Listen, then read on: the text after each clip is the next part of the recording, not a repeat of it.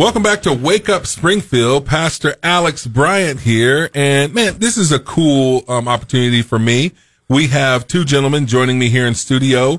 Gordon Elliott, I met a couple of weeks ago, and I'm going to get to you, Mr. Elliott. And you wrote a book. It's called Dead on Arrival in China. We're going to tell your story a little bit.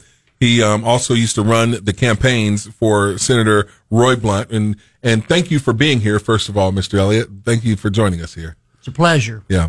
We're going to get to you, and you're a big deal. But for me, an even bigger deal, and no disrespect, is the man who's sitting across from me, Mr. Paul Logsdon. How are you this morning, sir? Good morning, my friend. How are you? I'm doing very well. So I got to tell you this. When I came to Springfield in 1991, played football at Evangel, Paul was the director over PR and everything, marketing and everything. You were like a one-man show for a while, weren't you there? For a while, yeah. Yeah. And so I played football at Evangel, and man, he would always be there just as nice as could be, always taking pictures, having them ready for you, always talking with me. And so it's kind of a special treat for me to have you here. Thanks for joining me, Paul Logsdon, here in studio. Thank you. Good to see you, Alex. I am so proud of you and all that you've accomplished in your life, and now getting to see your kids be so successful. It's fun to watch. Yeah, it's a blessing. It's kind of cool. And you got a pretty amazing wife, too. She's pretty awesome. Yes, yep. Indeed. So she's listening now, Don. She's awake. Oh, good. So we can talk about Angela. We can talk Bryant. about her all we want now. She's awake.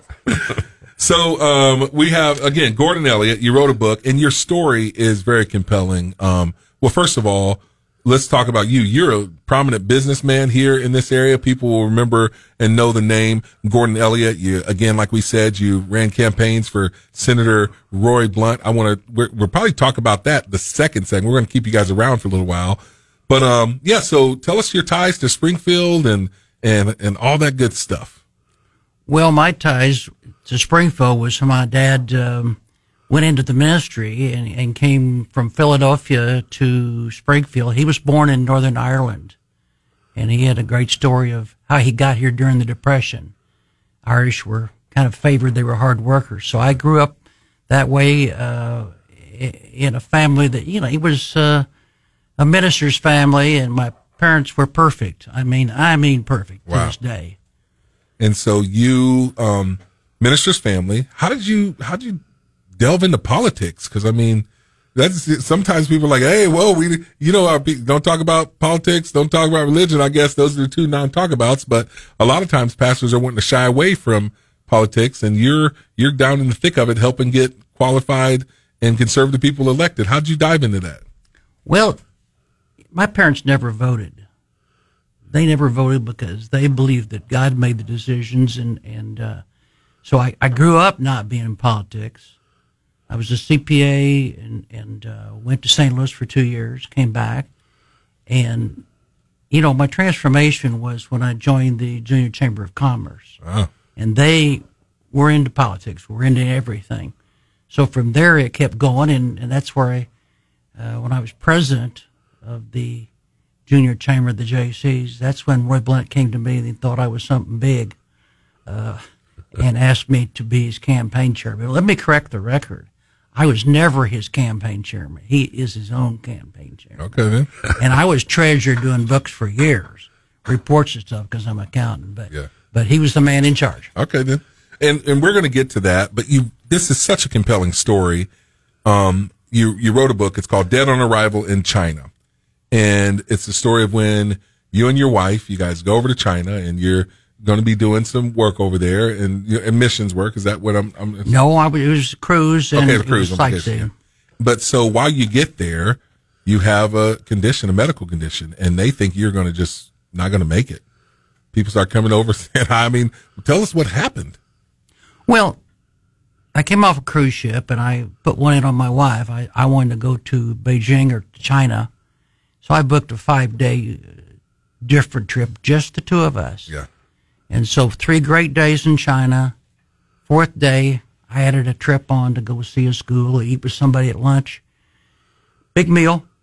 Got back to the hotel, decided I was going to go down to Tiananmen Square by myself. Yep. Halfway there, I got real sick. Started to get sick. Got back to the hotel room, and I started, profusely vomiting and sweating, and I thought I had food poisoning.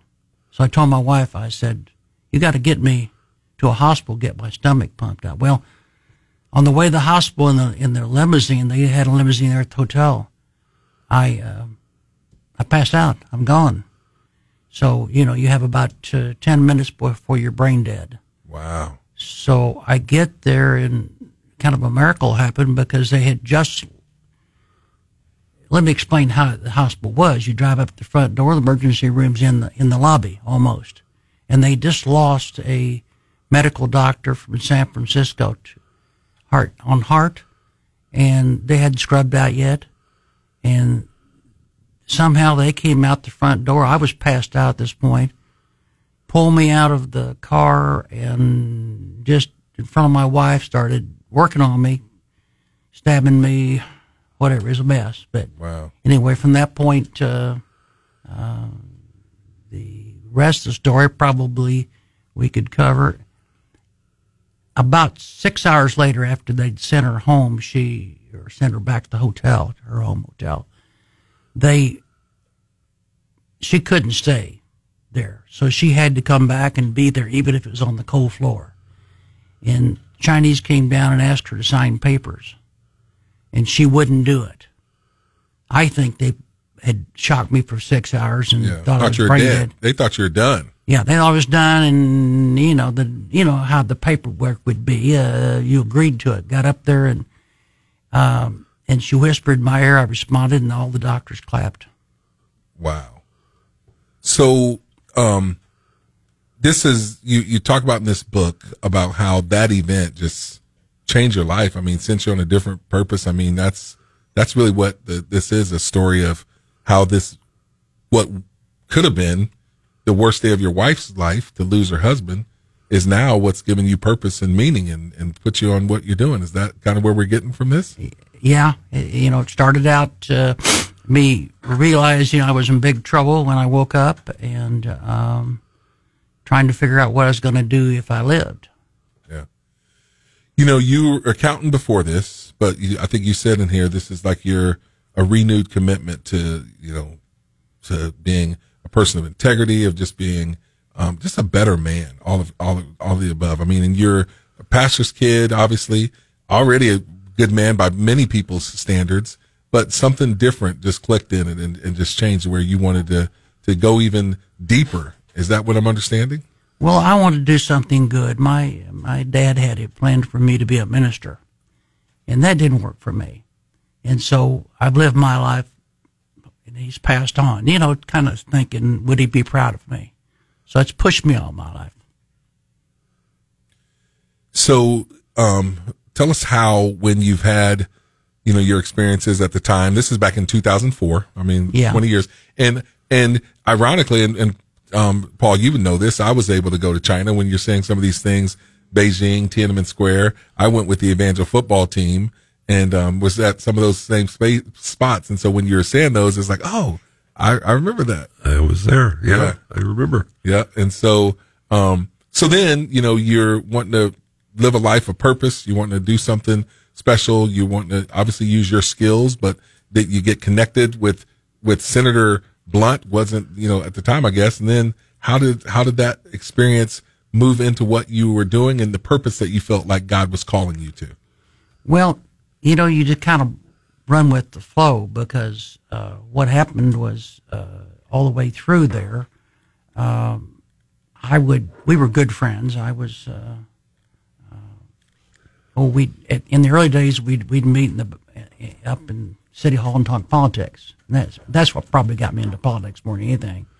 And so it all kind of involved that I would continue to think politics. I think the first race I got in, where somebody asked me to be on a public committee, and I'd never, I'd never been asked for anything. I was an accountant. Accountants are for bookkeepers, right? And so I did one of those committees, and then my friend John Pratt got on city council, and I got on the park board, and then he got me on the city council, and so it went from there, and it evolved over time. But always, I wanted my parents to be proud of me. Yeah. Well, we're talking with Gordon Elliott, and Paul Logsdon's here with him. He wrote a book, Dead on Arrival in China. Story of crisis, community, and clarity for how to live like you're dying. And that's kind of the main purpose you wanting people to realize and see. Make your life count for something big. He was also very instrumental, Gordon Elliott was, with Senator Roy Blunt and his campaigns, friendship there. When we come back, I want to talk about how Senator Blunt helped get you back here, Springfield, and just, man, hey, sometimes I guess it pays to have some friends in high places is what I want to say there a little bit. Paul, do you have something you want to add to that? Yeah, well, no, that is a key part of the story. I think the one thing that Gordon didn't touch on was the fact that his wife heard a phone call to the embassy in China where they were saying they had a DOA, an American businessman, and she realized they were talking about her husband. And that's where the title of the book came from. Okay. Because it was them who declared him DOA when he got there. Wow. Hey, we're going to stick with these guys. We're going to have them back, Gordon Elliott and Paul Logsdon, and we'll dive more into this, and we'll do that right after this quick local news update with Don Luzader. Welcome back to Wake Up Springfield. Pastor Alex Bryan here. We're speaking with Gordon Elliott. He's a businessman, a community leader. Man, he has a lot of accolades here in Springfield. Man of the Year back in 2011. That's pretty awesome there. The Springfieldian is in 2013, the Springfield Chamber of Commerce declared him there, as well as the Volunteer of the Year in 2013. You've done a lot in this community. Thank you, sir. Thank you. My pleasure. Yeah, so he wrote a book. It's called Dead on Arrival in China. We are joined here by a guy who's a big deal to me, Paul Logsdon, and his wife Kay is probably even a bigger deal. So shout out to Miss Kay Logsdon there. She's listening. And so I understand. Paul, tell me how this book came about. A mutual friend contacted me, says, now that you're retired, what are you going to do? And I says, we're going to travel a lot and have some fun and do some writing. And he said, that's what I wanted to hear. I want to introduce you to a man who wants to have his story written.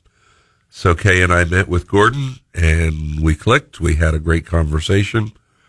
And over the course of the next couple of years, we continued to work together, put together thoughts, ideas. Sometimes it would go a couple of months.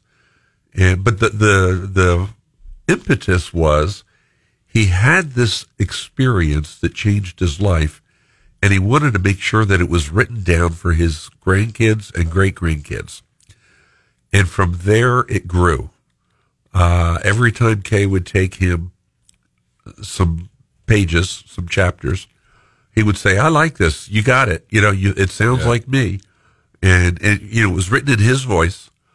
And he'd say, let's add another story. Let's add another chapter. Let's add this. There's some cool stories in here. There's some cool stories. Yeah, there's some very cool stories. And as you know, Alex, I have always said, my wife is the writer, I write. There is a difference. Yes. And she was the primary on this. But we had a blast working with Gordon over the last couple of years.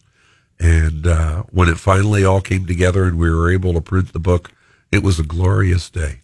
Well, the cool thing about it and what caught my attention, obviously we talk about politics around here, and you were very well known by U.S. Senator Roy Blunt. In fact, on your book, he wrote this. He says, I've known Gordon Elliott since my first campaign for public office. When I learned he had a health crisis in China, I was glad to be in a position to offer help. This story gives you a firsthand view of how it all came together and the life lessons that he's been applying ever since. So if you haven't been around for the first segment, Gordon and his wife, they go to China. They're on a cruise there. He's walking around Tiananmen Square in Beijing, and all of a sudden has a health issue. They take him to the emergency room, and you don't want to go to the emergency room in a foreign country, especially like China.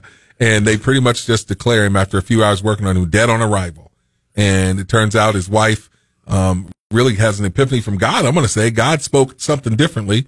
And man, first, I need to know how this happened, but Roy Blunt hears about it, and he is in a position where he can make some calls. Next thing we know, he's getting you back here to Springfield and giving you the did you ride on Air Force One? That's what I want to know, Gordon. I mean, is that That's one thing I haven't done. I'd be open to it though.